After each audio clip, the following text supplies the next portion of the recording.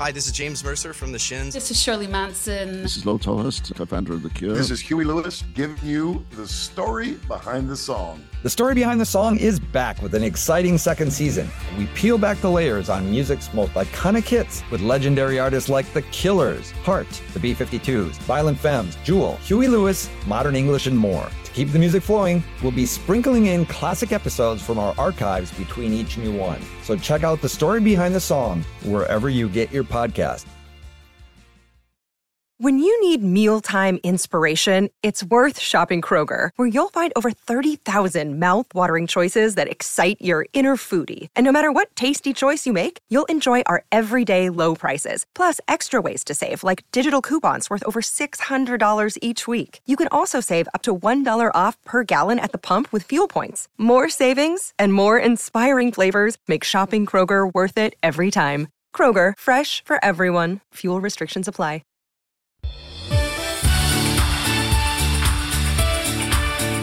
Everybody, hello and welcome to the Spark Parade, a show where I talk to artists and entertainers about their cultural spark of inspiration. I'm Adam Unz. Thank you very much for coming. This is the first Spark Parade live show. I'm very happy to be doing this at Come On Everybody. This is a home away from home for me, and it's great to have a venue that's so welcoming as my first venue for a live show. So I am doing this with support from the City Arts Corps. If you'll indulge me, this is a little blurb about them. The City Arts Corps represents an historic investment in artists by the City of New York. The $25 million program will support artists who live and work in NYC while giving New Yorkers opportunities to experience cultural programming across the cities starting this summer. So they are trying to encourage people to come back to live performance after the terrible year that we've all had, and I really appreciate their support. So let's get on with the show. My guests are some pretty amazing people. First of all, he is one of New York's most well-respected and important DJs and the creator of such legendary parties as Fire in the Hole and Come On Everybody's Own. Yes, homo, it's Sean McMahill. Hello. He is a writer and the host of Whispering Hunties, a podcast which celebrates global queer culture and everything related to RuPaul's Drag Race. It's me, John Zulu. And she is a New York drag icon and was recently and absolutely justly crowned Miss Bushwick 2021. It is Neon Calypso. Hi. So the deal here is that each of these lovely people has chosen a work of art that has significance to their life and or career. And we're going to have a little fun talking to each of them about their choices. So first up is Sean McMahill with Grease 2. Oh my God. Quick facts about Grease 2. Grease 2 is a musical comedy film released in 1982. It is the sequel to the 1978 film Grease, which was tremendously successful and is still one of the highest grossing movie musicals of all time. Grease 2 takes place 2 years after the original film's high school graduation at Rydell High School. It has an almost entirely new cast led by actors Maxwell Caulfield and Michelle Pfeiffer in her first starring role. Oh, wow. Unlike its predecessor, Grease 2 was a critical and commercial failure, grossing $15 million on an $11 million budget. In spite of its initial failings, Grease 2 has built a sizable fan base in the decades since its release and is now considered a cult classic. Mr. McMahill. The first question here is always, do you remember seeing this movie for the first time? Pretty much. When I was like 12 or 13, I grew up in a very small town in the middle of the cornfields of Illinois, as I think you know. And around that time, we got cable television for the first time. They wired us up. It was very exciting. This was the early 80s. So we got HBO, and all of a sudden, there were all these movies in our house that, of course, you had to, like, check the schedule and see what was on. But it was very exciting because we didn't have like a local video store or anything like that. This was probably around the time that VCRs started to become popular as well.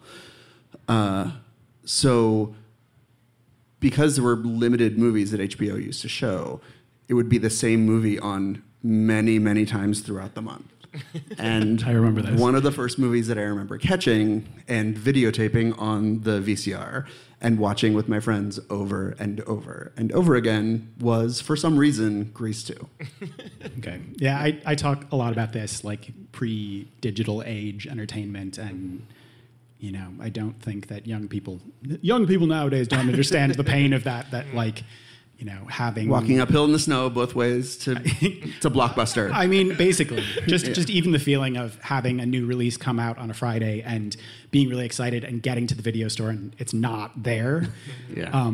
So yeah, like delayed gratification, but also having access to movies on TV and having to watch the same things over and over again, and building relationships with those films because they're the only thing available to you. Yeah, and I mean, before cable, it was literally like ABC, NBC, CBS, and PBS. Basically, like that's like if the antenna could catch it, that was it. Like, yeah. And then with cable, I think it was literally 13 channels, but one of those channels was HBO, which was amazing.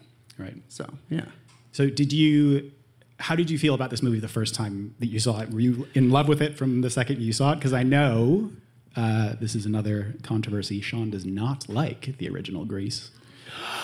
So I don't know if I'd actually seen the first Grease when I first saw Grease 2. I think it was really a point of like, on a Saturday afternoon, like, there's nothing else going on, so literally just turn on HBO and see what's happening. And I feel like I discovered a lot of movies in the early to mid 80s in that way. And this was probably one of those. And I remember Grease sort of existing in the world. Like I remember somebody bringing the soundtrack album to school, like the LP. And here's a slightly embarrassing sort of... I was like, okay, I'm curious about this. I want to know what this is. I joined the RCA cassette club at the time, before CD clubs were a thing, because before CDs were a thing. Amazing. And I ordered the 12 cassettes for a penny or whatever. And one of the ones that I ordered was Grease, because I knew that people liked it and I was curious. But I inadvertently ordered the original cast recording and not the movie soundtrack. So it didn't have... You're the One That I Want, or Hopelessly Devoted to You, and any of the big songs for the movie. Right. And so I listened to it a couple times, and I was like, I don't get it, and I put it away. But then Grease 2 came along, and it's just everything about the movie, still for me to this day, radiates joy.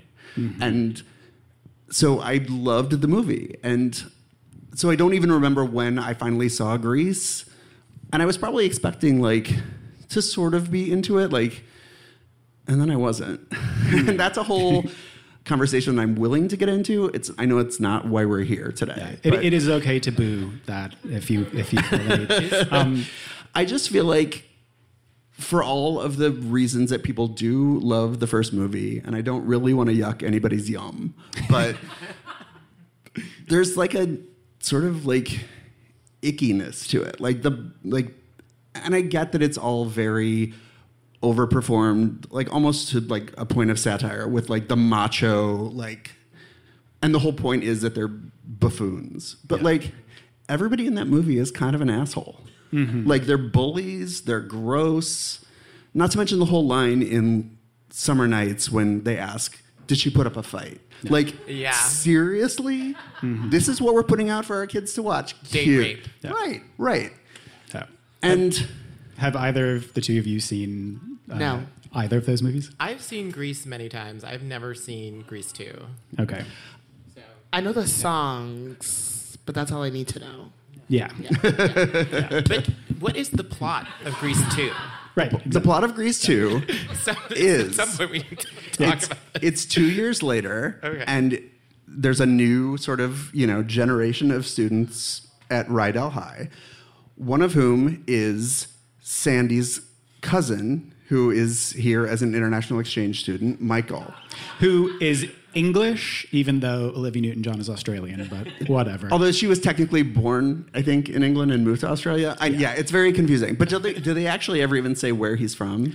He has an accent. There's a lot of suspension of disbelief in this movie. It's like there's many other more ludicrous things that happen besides that. So. None of them look quite as old as Stockard Channing did in the first movie, except the background dancers. Because I think some of the background dancers are the same ones from the first movie, so they've gotten even longer in the tooth. But it's like, it's fine. You're all still dancing in a high school. We get it. So Michael comes to Rydell, and Sandy has told him to meet up with Frenchie from the first movie, because she is still hanging around and was one of the few cast members they could get to come back. So she is sort of his introduction into life at Rydell High. And he's there, and he sees and falls instantly in love with one of the Pink Ladies, portrayed by Michelle Pfeiffer, who is gorgeous and luminous and funny and amazing. And everybody falls in love with her. I fall in love with her. So then there's a conflict, though, because he's not a T-Bird, which is the gang that John Travolta was in. And the Pink Ladies are the T-Bird's girls. Wow. So then this conflict is he's in love with her. She, meanwhile, is having her own sort of realization that she's not necessarily content to live this life as a teen hoodlum's mall. May I suggest that we skim the details? I don't need to go home and see it now. I would say the important overarching theme, the difference between the first one and the second one, is that the roles between the two leads are reversed. That in the first one, Olivia Newton-John is a kind of a goody two-shoes, and John Travolta is the cool bad boy. And in the second one, Michelle Pfeiffer is the cool bad girl, and Maxwell Caulfield is the kind of nerdy guy who learns to be cool. Well, this is okay. See, it's tricky. It's tricky. It's a little more complex than that. The reason that I think there's so much complexity is because this film, there were huge expectations. The first Grease had been this enormous hit. They had planned 4 sequels and a TV show, and all of this money and energy was going into it. And they started filming it without finishing the script.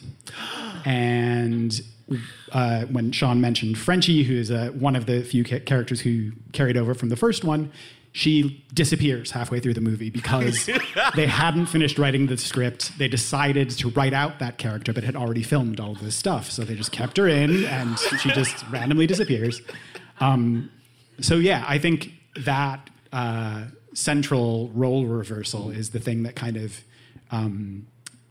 draws people to it, that makes it feel like, I think calling it a feminist movie is maybe a stretch, but there are feminist leaning elements outside of the scene where somebody lures his girlfriend into a nuclear bunker and convinces her that there is a bomb about to be dropped so that he will sleep with her. Outside of that. Correct. Yeah. 80s movie. Yeah. Oh my gosh, the things people would get away with. Right. Yeah. But he didn't get away with it, which is another thing I love about the movie. She's oblivious to the song is called Let's Do It for Our Country. And he's trying to convince her that nuclear war is happening outside, and that he's going to have to go off and fight the Russians, and that neither one of them should die a virgin. And his girlfriend is at first like, oh my God, get me out of here. And then sort of buys into this whole patriotic song that he's singing in hopes to bed her. And then she realizes that she wants to be a nurse. She starts like bandaging him up, like practicing. And then at the end of the song, when it culminates, like, yeah, let's do it. She's like, okay, yeah, let's go serve our country, and runs out the door. And he's like, no, that's not the do it that I wanted to do. But yeah. That is really awesome. Yeah. Another interesting thing that I think sort of reinforces the whole idea of it being sort of a feminist movie, or having even a more feminine gaze, is the fact that it was directed by the woman who choreographed the first Grease. She also choreographed it on stage for Broadway. So I think there just is sort of a kinder, gentler sense. Like, it's still these, like, shitty high school kids, like, running around, like, they're still mean to Eugene the nerd, but it just doesn't have, like, that sort of underlying nastiness to it. There's just sort of, like a happy-go-lucky sort of everybody's dancing around the halls, like, element to it that sort of lifts it a bit above the first one for me. Right. And I think maybe having an unfinished script lends a kind of joyous chaos to it. There's a lot of absolutely fucking crazy stuff. Like, instead of, in the first one, Olivia Newton-John kind of convinces herself to become a cool person sort of in an effort to get John Travolta. In the second one, it's almost like Spider-Man. Like, Maxwell Caulfield starts riding a motorcycle and nobody knows who he is. He's like this mysterious, cool rider, which is like the big training montages. Song. Yeah. And then there's a luau at the end, like a big swimming pool in the high school, and in biology class, they sing a song about reproduction called Reproduction. Right. Yeah. Which gets really into the whole, like, birds and bees, like, right situation. Yeah. You'd think they would have thought of, like, a better title for this song, though. Right. It sounds very accurate, though. It makes me want to watch it. I'm like, maybe I'm going to go home and watch It's a pretty that catchy tonight. song. I believe on Spotify right now, it's the second most listened to of the songs on the soundtrack, after Cool Rider, which is Michelle Pfeiffer's big number, where she sings about how she's bored with these high school boys and she just wants, like, a hot, cool guy with a cool bike. Can she sing? Yeah. She also did Fabulous Baker Boys, where she was, like, lounging on a piano and singing, which, I think she acquits herself nicely, let's say. I think she's fine. I think everyone. I mean, her acting is amazing. I don't think any of the singing in the second movie is that great. Like, Olivia Newton-John is a singer, and so those songs are sung really well. There's a lot of kind of talk singing in the second one, and cameos by people. Like, that Reproduction song is started by Tab Hunter, who was a heartthrob in the 50s and 60s, and he's in this movie, and it's, like. He is not a singer, for sure. He's not.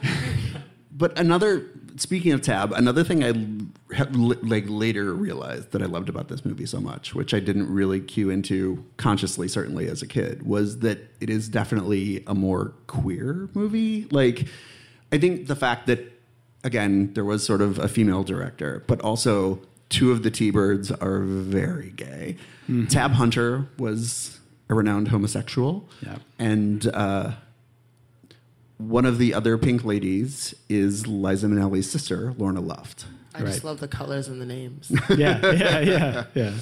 And, I mean, Michelle Pfeiffer, I think there's an argument there for being a gay icon. And absolutely. This was her first big role, and I think she really stands out. This is maybe a stretch of a comparison, but it was making me think of seeing Marlon Brando in A Streetcar Named Desire. That in that movie, bear with me.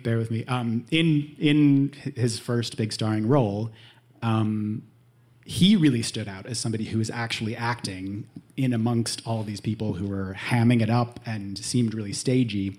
And in Grease 2 as well, I think that you can see that Michelle Pfeiffer is going to be a star. Yeah, and there is a lot of, like, comic buffoonery happening sort of everywhere, because it was written by the guy who also wrote Airplane 2 and later went on to write Who's That Girl, starring Madonna. Mm-hmm. So, like, it's not like it's going to be a huge, smart, like, serious anything. But she definitely has such magnetism. And I also really appreciate that she is allowed as a character not only to have her sort of, like, I'm searching for something I want in my life, but she gets to be, like, funny and, like, sit and, like, tear into a cheeseburger at the diner and, like... She's just, like, a fun, cool, like young woman on screen. Yeah. That is so appealing. Yeah. And, I think this movie almost ruined a lot of people's careers. Maxwell Caulfield never really recovered. I read an absolutely amazing interview with him, I think in New York Magazine, that's like, this summer is going to be the Maxwell Caulfield summer. And I was talking to my agent the other day, and he was... talking to Frankie Baby about Francis Coppola about putting me in a movie, and all of those, all that cockiness amounted to nothing because he never really did anything again. And I think, Michelle Pfeiffer... Empire Records. But, yeah. 25 years later. He still gets celebrated one day a year. Right. But yeah, Michelle Pfeiffer going straight into Scarface and then becoming this huge movie star. And I think it's to her credit that she looks back on Grease 2 fondly and has nice things to say about it. I think there was a period of her career where it was not always listed in her credits, but I do think she's come to terms with it and sort of appreciates the fan base. Yeah. Thank you so much. My pleasure. Thank you. Yes. Applause for Mr. McMahill. So our next subject is quite a change in gear. Slave Play is a 3-act play by Jeremy O. Harris. The play is about race, sex, power relations, trauma, and interracial relationships. It follows 3 interracial couples undergoing antebellum sexual performance therapy because the black partners no longer feel sexual attraction to their white partners. The title refers to the history of slavery in the United States and to sexual slavery role play. The play has been at the center of controversy due to its themes and content. And at the Tony Awards, it received 12 nominations, breaking the record that Angels in America had set for most nominations for a non-musical play, and it didn't win a single one. Mijan Zulu, do you remember hearing about this play for the first time? I do. My best friend Natalie Diaz was like, "We have to go see this play," and I was like, "Oh, like what's it about?" And all that you could see about it was there's like a beautiful image of the woman with the fro, and she's either holding like a peach or a cantaloupe, which is like a very big part of like one of the first scenes, because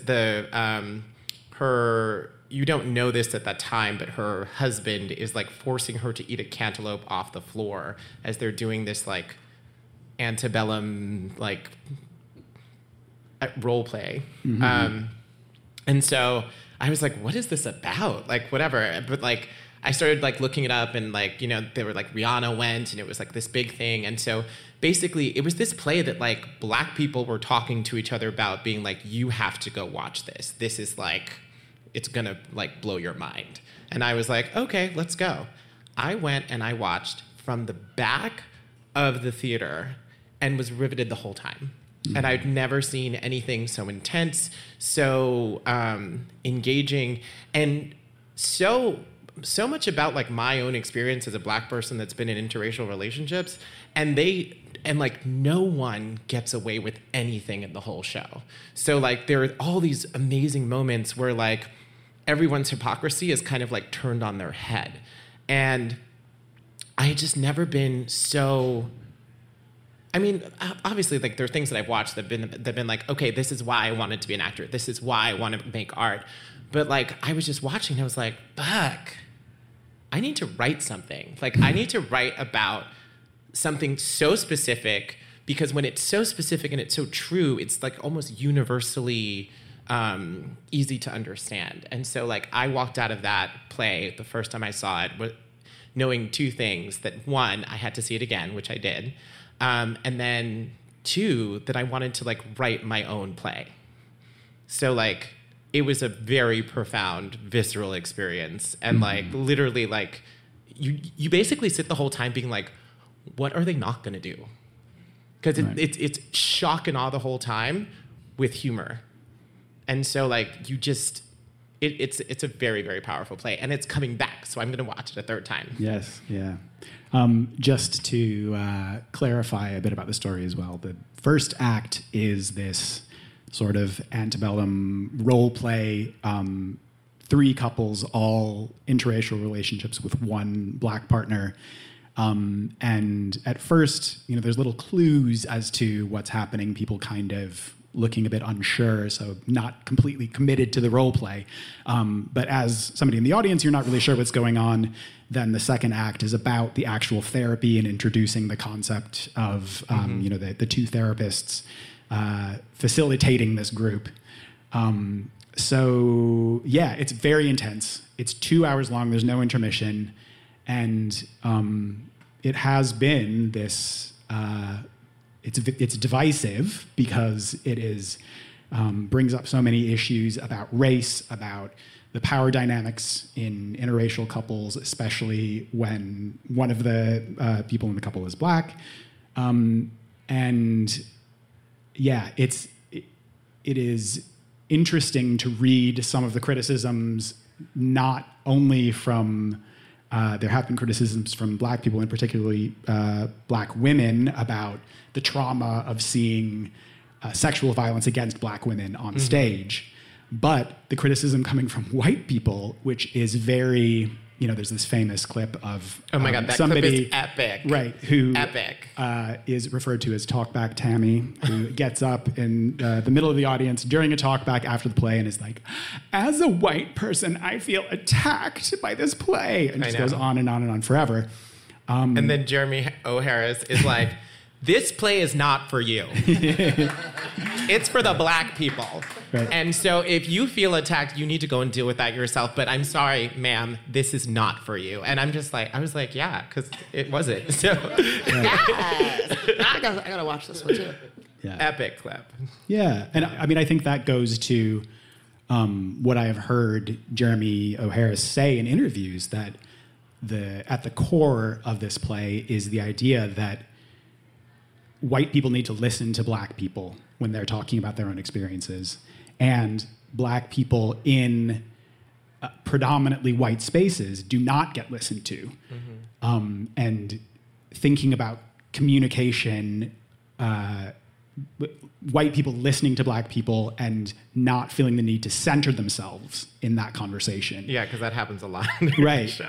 Right. Yeah. And so I think that is illustrative of exactly what the problem was. And it relates to all of the controversy about what Fox News wants to call critical race theory, which is a blanket scare phrase that they're using. They don't even really know what that means. But this idea that teaching people the truth about the history of this country as it relates to slavery and about the way that black people have been treated since this country's inception, that is something that is dangerous, that's something that is a threat to white people. And I think that's part of what makes people very uncomfortable, white people very uncomfortable about this play. I think the play is also just about the importance of telling your own unique narrative. Like, I'd never, up until watching the play, I'd never really watched a lot of content that talked about interracial relationships in that depth and also from the black person's perspective. So it's like, a lot of times when you see it, it's almost like there's a token quality about it. So do you remember that movie, The Family Stone, where one of them's deaf and then he has a black boyfriend, and it's just, or I don't know, I can't remember if the black guy's deaf or whatever, but there's just it just felt so token and just oh, we're a super liberal family, so of course one of us now has a black, partner. But slave play really talks about the sort of power dynamics that are almost perplex, right? So it's if you're a black person, you're dating a white person, are you discriminating against yourself? Do you not like other black people? Where do the lines get drawn? And so I'd never really watched something that really just talked about all the terrible thoughts that you might have if you sat and were why am I doing this? It's is there something wrong with me if I'm not dating other black people, or do I just not meet other black people that I'm gonna date? So it's to have that,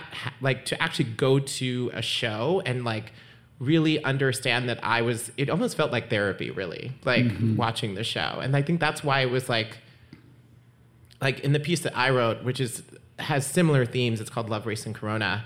I look at it again because I do think that we as a country almost need to have these conversations where we explain to ourselves why are people so afraid of sharing space, and to have narratives that are not necessarily about the majority of our country, which is basically what most television and plays are. It's always about white people, and the black person, for instance, as an actor, everything I played has been a black role. I've never like been colorblind cast for anything. So like, you know, I'm the black gay person that's sort of like a Titus androgynous in this like, what was it called? It was Finding Fabulous. It was like a web series.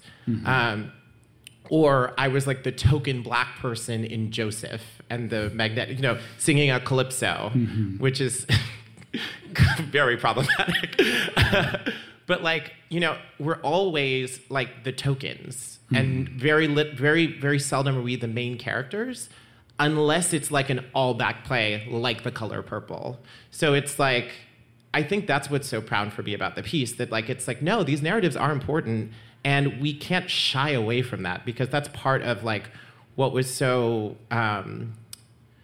terrible during the pandemic, when all these people were being, you know, like shot in like random places, and like, you know, that was a really profound time for me, because I was like, why am I so sad? And I was like, because black people are dying, and it could happen to me. And those sorts of narratives, we can't shy away from it, because then we'll never heal. And I think, you know, with the idea of tokenism and saying black people can be allowed to participate in art as the, you know, diversity character, and not worry about what it actually means to be a black person in the midst of an all-white cast. And it makes me think of Grace and Frankie.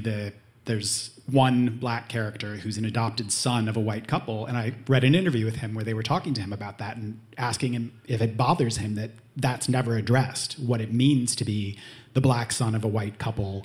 And he said, yeah, but the writers don't want to talk about that, so it's not a part of the show. And I think another really interesting thing is Kenesha, the character who is the focus of the last act of the play. She has a 12-minute monologue that's very intense, talking about her experience growing up, being taken to a plantation on a school trip, and she's married to a white British man, and talking about how, to her, whiteness is a virus, and talking about that literally, saying white people brought disease to this country and killed, you know, the majority of the native population, but also figuratively, and saying that she thought that she couldn't be in a relationship with a white person, but that she thought that because her husband was British that it was different. But it's the same, that like, even if it's a different kind of racism that exists in Britain, it still exists, and just because it has a different face doesn't mean that those problems aren't there. So yeah, and here we go, having a discussion about race where the white person is centering himself and talking a mile a minute. Well, it's your podcast, so. No, but I mean, but even like that, to use another example of like how like black people are usually tokens in artistic spaces, like just look at what's happening right now with like actors' equity. All of a sudden, they've decided that they're like, wait, we didn't realize that because there's so few black roles, it was harder for like POCs and minorities to join the union, because there literally just are less roles for us to do. Like, I can't be in like every Golden Age play because the ingenues are all white people. So they're like, we didn't realize it, but we had set up a system that kept POCs out of having any sort of agency in their career. And I was like, you just realized this? Like, I've been EMC for like, you know, however long I've been EMC, mostly because those roles are a dime a dozen. Right. You know, and so it's like, there's, sorry. I don't get to finish. No, I was just like, there's so much, and I think we're in a very interesting time, because now there are actual shows that are being made with like the minorities at the center. So like Nora in Queens is happening, even though Kim's Convenience was kind of controversial and racist. That show was like a really, really great show about like immigrants, and like Ocean Vuong, who's another huge inspiration of mine, wrote this beautiful On Earth We're Briefly Gorgeous narrative, you know, about like the mom in the character is a nail manicurist, and it's like, I've met these women, you know, over and over and over again. I've never heard a story about their lives. Right. Yeah, so I think there's hope, and slave pay is like part of that. Like I realized when I watched the show, I was like, oh, part of the reason why I've struggled as an actor is because no one's writing roles about like me. Right. And like, you know, what you said about the idea of colorblind casting, I think part of it is saying we are going to we're going to make room for people of color to play roles that already exist, but that's one component. And the other component is providing access to all other aspects of the industry for Black people and for other people of color. So we need Black writers telling Black stories, Black directors directing those stories, and you know all that equity controversy. Hearing stories from actors and from you know people who worked behind the scenes talking about the casual racism that they deal with every day because they are the one Black person who is in that production, and the only way to right those wrongs is to include more people in what goes on at every level. Yeah, so you can I can play like a vanilla, boring person rather than being like the 11 o'clock number. Right. You know, like that's inclusive. I was just going to comment sorry. on something you said, comment to something you said, but Queen Latifah, who's like a huge Black actress, yes. In her contracts when she got started, she actually put a clause that she doesn't take roles where she dies. And it's specifically because she was like, people just think I die too well. And she's like, I don't want to always get picked as the girl who dies in the film. And so now I have a clause that says if I get a role, I don't die. And so like if you watch a lot of her movies, she'll get like shot and like rushed to the hospital, but she always survives. But she dies and set it off, right? That's the only one. That's like where it started. That's when it happened. Where it started. Yeah, It literally is like from her biggest movie, they said she died too well, and then she was like, all the roles I got offered were like, you do so good, and then in the end you get killed.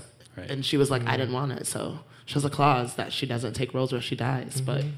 Just like scary movies back in the day when the Black person would die first. Right. Listen, we can have that conversation for days, okay? Yeah. But another a piece that I worked with, it's called an octoroon, written by a person of color. I did lobbying for the performance and would often watch white people leave because the first section of the show uses the N-word very heavily. And so I do get that example of wanting to sit in the back because often that's where we feel comfortable, not being directly in the front, but in the back watching those shows. And so I can connect. I'm very interested in wanting to see this show. So let's go see it when it comes back. It's lit. It's lit. The second time I bought like really good seats because I was just like, I want it all, you know? The first time we were like literally like second from the back. And then the other time it was like I got orchestra seats right in the... Because TDIF, what is that? TDF. Yeah, TDF. yeah. I got my tickets through TDF, and they were like baller. Yeah, my friend does Broadway press, and so she got us like really, really good seats. And the set for this show, there's a mirror across the back of the stage that's kind of angled towards the audience. And I'm trying to watch the play, and Regina King is in my row, and so I'm just like staring at her for half of the time. It's very distracting. Yeah, and that mirror is really powerful because I think at some point, like the mirror actually reflects the audience. Mm-hmm. So you realize that you've been a witness to this violence, and that's kind of like a metaphor for like we're all witnesses to like the trauma that we're like that we're subjected to. Mm-hmm. You know, we're all like we're all participating in it. Yeah. Yeah. Thank you so much. Thank you. And now for our final artwork of the evening, the Nightgowns TV show, which maybe you can clarify this, whether it's still It is ongoing. Still. Yeah. Yes. Season 2 is in development. Great. Yay. It is an adaptation of Drag Queen and RuPaul's Drag Race Season 9 winner, Sasha Velours, which offers an evening of short performances dedicated to celebrating the diversity, depth, and wild power of drag. The show was turned into a TV show on the streaming service Quibi in April of 2020. The season consisted of 8 episodes, including members of Nightgowns the Musical, which was an extension of the original stage show. And the series was renewed for a second season. However, Quibi was not. So this is an unusual one because you were actually part of this show. So do you remember how you heard about this for the first time? I remember hearing about Nightgowns from watching season 9 of Drag Race, and I can literally word for word act out like the entire start of it all. I was like working my Sunday night, doing what I do in Boston, and like I look at my phone and I'm like talking with my best friend Violencia, and I'm like, Sasha Velour just followed me on Instagram. I was like, the fuck is about to happen? I literally was like, why is she following me? Like, what's going on? And then I like look at her and I was like, what if she's about to ask me to do Nightgowns? And like immediately in my head was like, I have to get my shit together. I was like, I need a number. Like, what could happen? And then like shortly after that, I got the message and was like, I saw your number at Bushwig. Would love to have you come to the show. And so I was very nervous because like at that point it had only been like really big names that had done the show. It was mostly cast from New York City. And I felt like I was ready. I've always been ready. I've always wanted to be an entertainer. This is what I was born to do. So everybody in Boston was like, oh my God. And I was like, yeah, on the outside.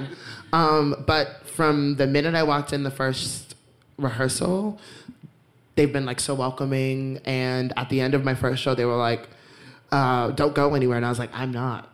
I was like, in fact, I'm coming here, but I'm not going anywhere.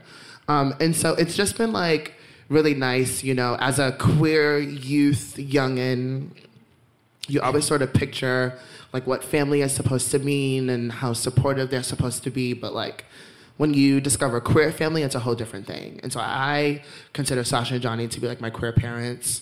Once I discovered what it is that I wanted to do, I just found 2 people that wanted to uplift that. And so every Nightgowns, I sort of wanted to improve myself. I wanted to show a better craft. And then, ironically, a lot of what I hoped as a dreamer and as a performer, I got through opportunities with Nightgowns. I got to do shows in Europe. One of the most moving experiences I had was a father and his daughter at a show in Paris, both of color. And he was like, I don't get it, but my daughter wanted to see you. And so I brought my daughter to see the show. And just to be like a little ghetto kid from Dorchester, Massachusetts, like doing a show that someone in Paris recognized me for was like wild. And so here we are filming Nightgowns, the documentary we filmed in 2019. So this is 3 years after joining the cast. We had all knew it was going to happen. I was really excited. And I was like, this is what I've always wanted. I just want to be on a TV show.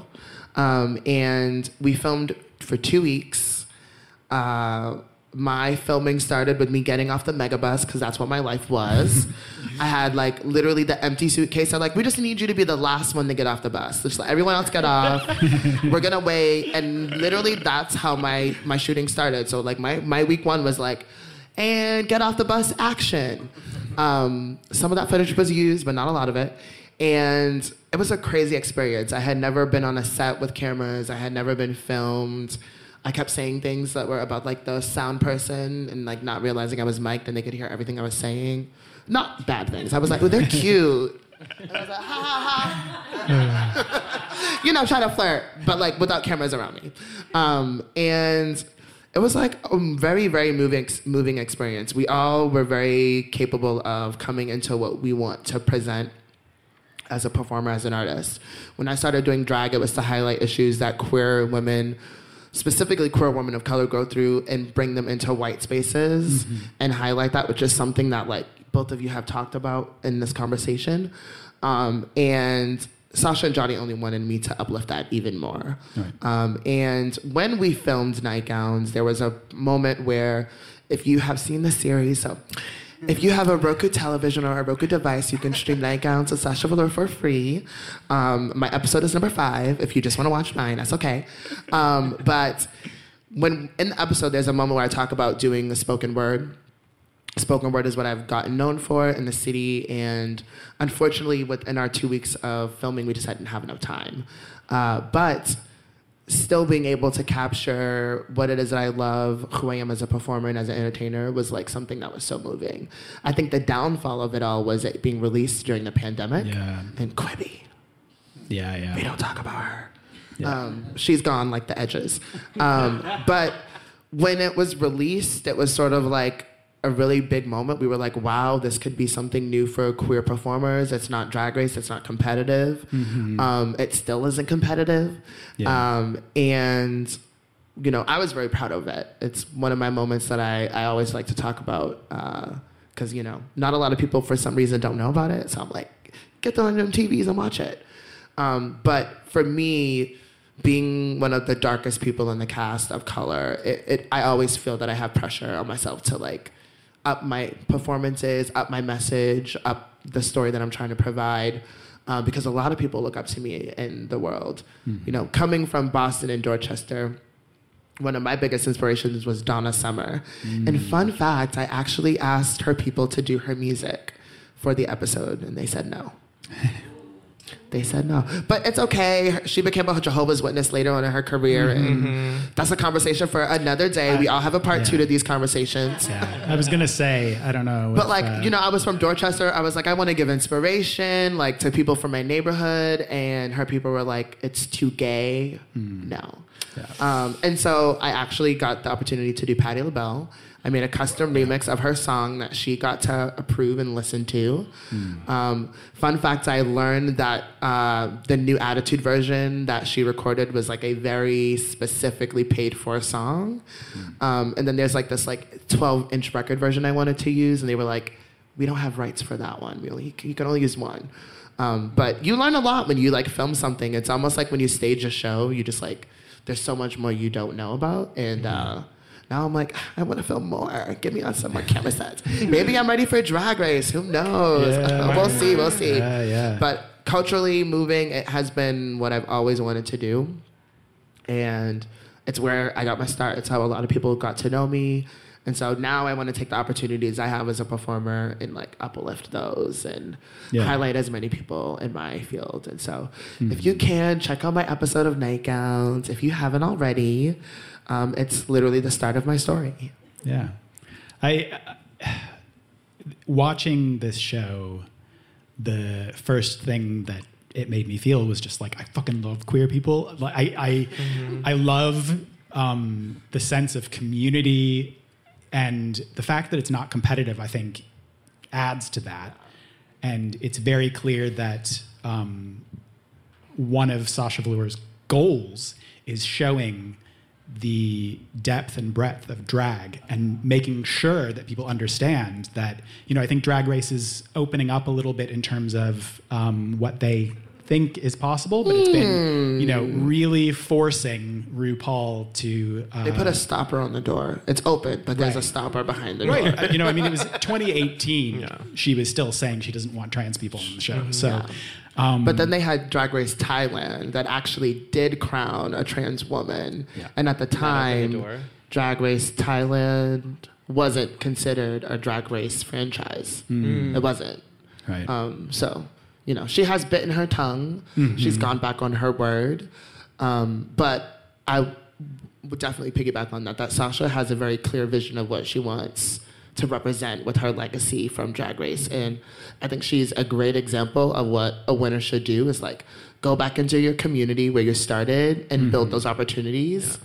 And you can still be as big and as successful as you want to be. But like, you look at a lot of winners and they don't necessarily go back to their local job. They don't go back to support that community. Sasha was doing Nightgowns while still on the show. Right. And it didn't necessarily get bigger until she got the crown. And I'm happy to be a part of that journey. Yeah. I think it also really captures what is so unique about like Brooklyn drag and like the artistry of it. You know, we were, before this conversation, we were just talking about like how like there are not enough lip syncs on Drag Race. Yeah. Like there's not enough performing. That's what drag performers do. Yeah. You know. But you like, you know, I've seen you perform live. You know, like the reason why when I go to a bar and I know there's a drag queen performing, I immediately go to the ATM and then I immediately go to the bar and I get 20 singles because I know that I'm gonna live my best life watching some gag worthy moment and I need to pay them. Yeah. And like that's not necessarily on Drag Race. It's a bunch of storylines with people and their trauma. Sometimes they heal, sometimes they're delusional. You know, Yeah. but like, and I think that's one thing that I love about the show is that it's been what it has always been. Before, during, and after. It's only ever been an opportunity to support the community, to highlight those around her. And, you know, I think showing drag in a seated space. So oftentimes when people associate drag performance, it's usually in a nightclub setting. Like you said, it's like you go to the bar, and a lot of the Brooklyn bars look like this. It's a stage in the back in the corner. You got to work your way to it. But nightgowns, you walk in, it's seated. You know, everyone has a clear visual of the stage. And it sort of showed drag, when I started doing it, it showed drag in a way that it wasn't being shown. A lot of drag was club drag, and then a lot of the staged stuff was casts that you would see from TV. But what has happened with nightgowns is that it's become one of those things that everybody wants to get involved in. They're like, a lot of people come up and ask me, they're like, how do I get in nightgowns? And I'm like, I don't know, girl. I ain't got no secrets to tell you. But like, you know, I didn't necessarily try. I got my start doing Bushwig. For those of you who don't know, Bushwig is a legendary festival that happens.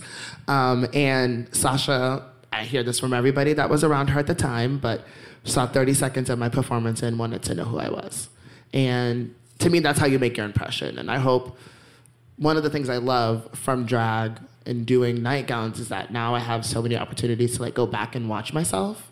I think when I started, I was doing so much that I didn't get the chance to like sit and watch. And this past weekend, I celebrated like my 4-year anniversary of like doing shows specifically in New York. And I just like watched my video and I was like, okay, it validates everything I'm doing. You know, I may have came to the city on a mission in my mind, but like all of that work, getting titled Miss Bushwig now, it just validates everything I'm doing. And now everybody around me is like, you deserve it. Like you put in the effort.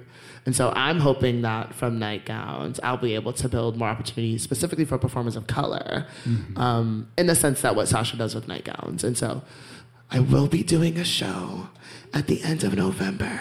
This is very briefly.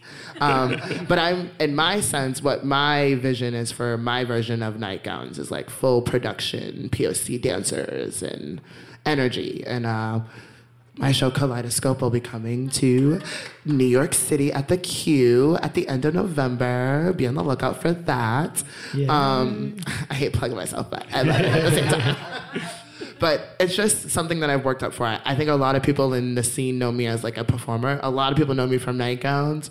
I appreciate that. It's one of those things where I'd rather someone come to see my show and be moved by what I do on stage, because that's considered the important thing. You know, you go to see a Broadway show, you get moved by the performers. You don't get moved by the costumes, unless you're watching Wicked and she's floating in the air and you're like, I've never seen someone defy gravity. There's a lot of videos of it. But like, you know, for me, it's like having those moments where people can be like, this is something I never thought I would experience. Like, I do a lot of spoken word. You can find her on YouTube, Portia O. But like having a show where someone's reciting your material back to you, or like acknowledging what you do and how it moves them, is what motivates me to want to do a lot more with my drag. Yeah. And now I've sort of look at it in the way Sasha does, is think about a vision, think about a story, something purposeful that you want to tell, and execute that, versus focusing on like all of the little things that you can do. A lot of the little things are fun, but like when I started, I worked 6 nights a week. That was cute money, not for my feet, not for my knees, not for my costumes, but it was cute. But now, you know, I get to think about what it is that I want to do. I get to do opportunities like this and speak on panels. I've spoken at conferences, and You know, a lot of that is thanks to nightgowns. A lot of that is because of my training before, but now with nightgowns behind me, people take me a little more serious, and I appreciate that. Also, like, there are communities that like want to invest in you. Like, I met Neon because I'm like friends with Mary Cherry, and I was like, well, who else can we get for this gig? And she's like, this girl Neon, she's like up and coming, like blah blah blah. And I was like, who is this person? But you know, and now we've done like 3 digital gigs. But like as soon as you were on the panel, I was like, this person's like somebody. So, but prior to like meeting Sasha and doing nightgowns, I worked with a theater company out of Boston called the Theater Offensive, which is a nonprofit LGBT-based theater company that was one of the first of its kind. And I worked with the youth ensemble called True Colors that wrote and produced plays every year. So like I have a lot of experience on writing and production. And then I don't really do a lot of that with my drag. It's like kind of secret. I'm like, I'm a secret spy. But now I really want to, like, you know, I get these opportunities to like really want to do something, and a lot of that education and training can be useful. I never thought that I would combine all of it, but you know, I've spoken at Harvard in drag about identity. I've spoken at the Gleason conference about identity. I've presented workshops on hip hop and queer movement. You know, there's a lot that I've done that I didn't do with drag, but now I'm like, I can be a drag presenter. I can speak at conferences with my drag and sort of present it in the art form that it actually is versus being the performer. Yeah, and I, like, one of the things that I really loved about the Nightgowns TV show is that each performer really gets to tell their story, gets to talk about what their drag means to them, what they're trying to say with the performance that you see later on. And as Mijan was saying, you get a little bit of that in Drag Race, but it's a contrivance. It's like, it's edited as reality TV. Every, you know, they want story arcs, they want heroes and villains, they want sad moments and happy moments. And this was like honest. And, you know, I know all TV is edited, but giving each performer a chance Even with this being edited, it's very real. Like, that is exactly how we act if there is not cameras around. And I think that's what shows the like true authenticity of like a unit of family. You know, when you work with like a cast, specifically on like long productions that have long runnings, you sort of get to know how your cast works. And that's how we feel with Nightgowns. So Nightgowns, the musical, is what we worked on during the pandemic, which was sort of the second edition to season 1.5. And with Nightgowns, the musical, it was a completely devised piece of work. So we all got on Zoom every Wednesday and we would talk about stuff. Sasha would have the mood board and the inspirations. And so my character, her name is Dion Diamond. She's like an ingenue, but my character is based off of Diana Ross and the Supremes. And so I did a lot of character studying. I did a lot of inspiration. And I used, my songs are from her recording of Funny Girl. And a lot of people don't know that Diana Ross and the Supremes did the entire album at the exact same time of the original. It's their worst charting album. It is, but it was essentially recorded in the sense of being like a piece that they could use to pitch her solo career. But you know, I did a lot of history digging to present these characters. In Nightgowns, the musical is streaming on Sasha Velour's website for free with a $10 suggested donation that pays the performers if you want to check it out. But to spend the pandemic doing digital things, to almost sort of not think that we're going to get this opportunity to do something. We, again, I don't know why we get the pressure of 2 weeks, but Sasha was like, we have a week to rehearse together. What? And then we opened. Hopefully. Listen, that's how the pandemic worked us, okay? Hopefully for the second season, you'll get to the second season. So we've been in conversation. It's definitely being picked up right now. Sasha's working on some of her own stuff. But, you know, with that conversation, when we were talking, it was like, how do we make what we have done bigger? And at that time, we were focused on going global. We were like, can we get international people to do this show? Highlight some AFAB performers, some drag kings, some, I don't even know if there's a name for like not AFAB versions of drag kings, but like men who are men assigned at birth that do drag, but not in like king form, you know?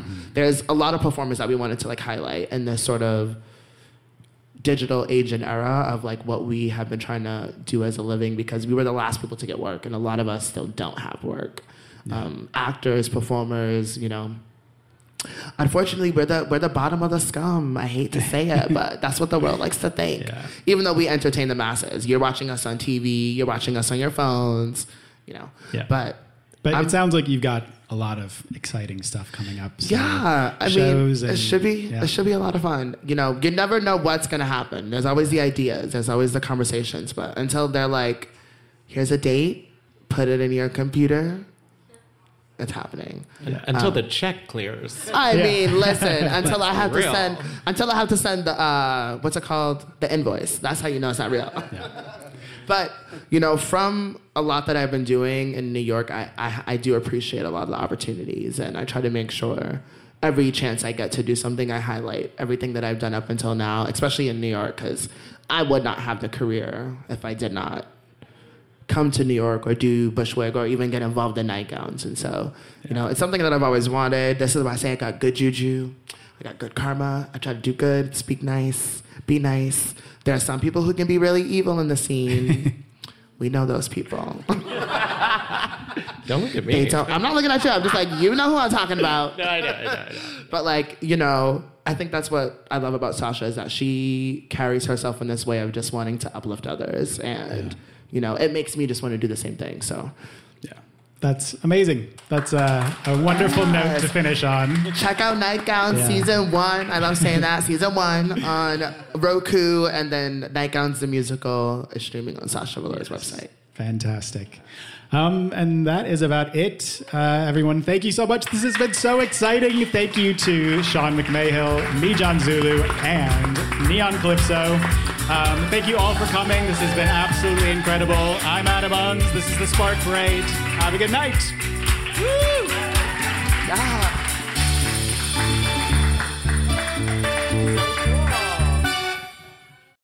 When you need mealtime inspiration, it's worth shopping Kroger, where you'll find over 30,000 mouth-watering choices that excite your inner foodie. And no matter what tasty choice you make, you'll enjoy our everyday low prices, plus extra ways to save, like digital coupons worth over $600 each week. You can also save up to $1 off per gallon at the pump with fuel points. More savings and more inspiring flavors make shopping Kroger worth it every time. Kroger, fresh for everyone. Fuel restrictions apply. Save big on your Memorial Day barbecue, all in the Kroger app. Get half gallons of delicious Kroger milk for $1.29 each. Then get flavorful Tyson natural boneless chicken breasts for $2.49 a pound, all with your card and a digital coupon. Shop these deals at your local Kroger today, or tap the screen now to download the Kroger app to save big today. Kroger, fresh for everyone. Prices and product availability subject to change. Restrictions apply. See site for details.